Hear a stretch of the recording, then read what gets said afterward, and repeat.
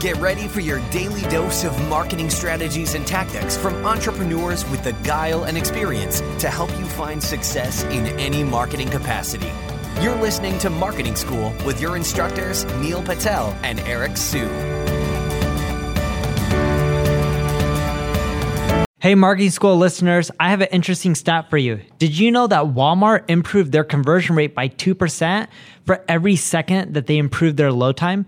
In other words, website speed helps with conversions. In addition to that, Google uses it to determine where your site ranks in their index. So the faster your website loads, the higher you'll rank. For that reason, I want to talk to you today about a company called DreamHost. DreamHost powers the web with fast websites and superior customer service, brought to you by a team of web experts who are super committed to your success online.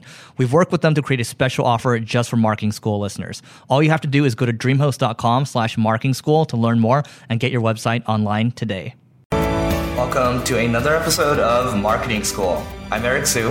And I'm Neil Patel. And today we're going to talk about how to distribute your podcast. So for us, the podcast is all about getting reach at the end of the day. And obviously there is iTunes. We host our podcast on a hosting platform called Libsyn. But that doesn't mean we're just limited to iTunes. We are distributing to a lot of different options. So I'll kick it off with a couple and then Neil can cap it off. But for us, automatically coming out of Libsyn, it allows us to publish to different destinations. So we do publish automatically to YouTube.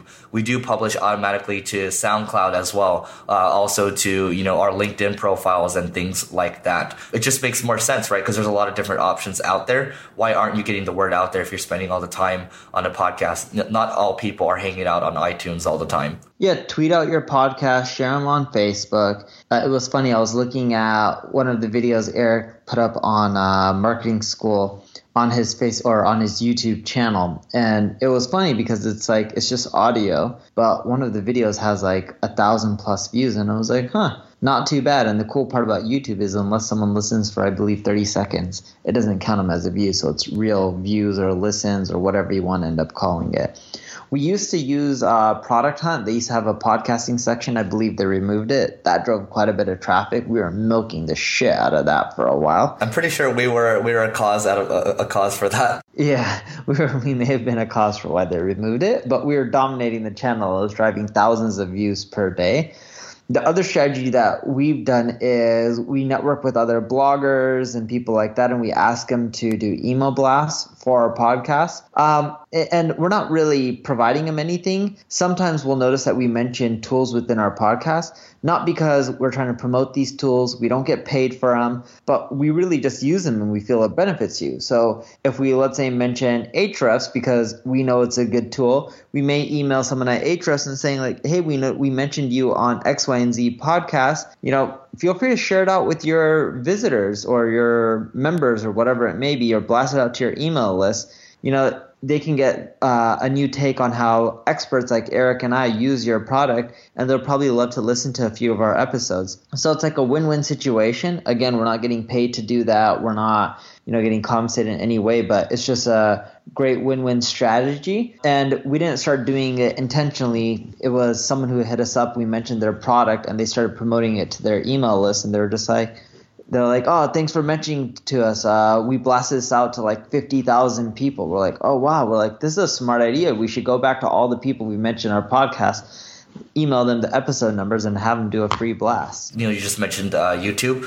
There's a tool for Instagram and also for Facebook as well that actually allows you to put a little cool audio waves, and then also you can have a background image.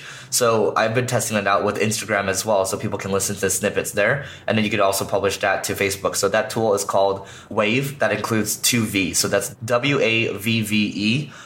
Just search for that, and it's going to allow you to make different different social sharing templates. And so that's good. And then also don't forget about Google Play, or you can do Stitcher as well. And I'm trying to think of some others that we use. I think we even do iHeartRadio.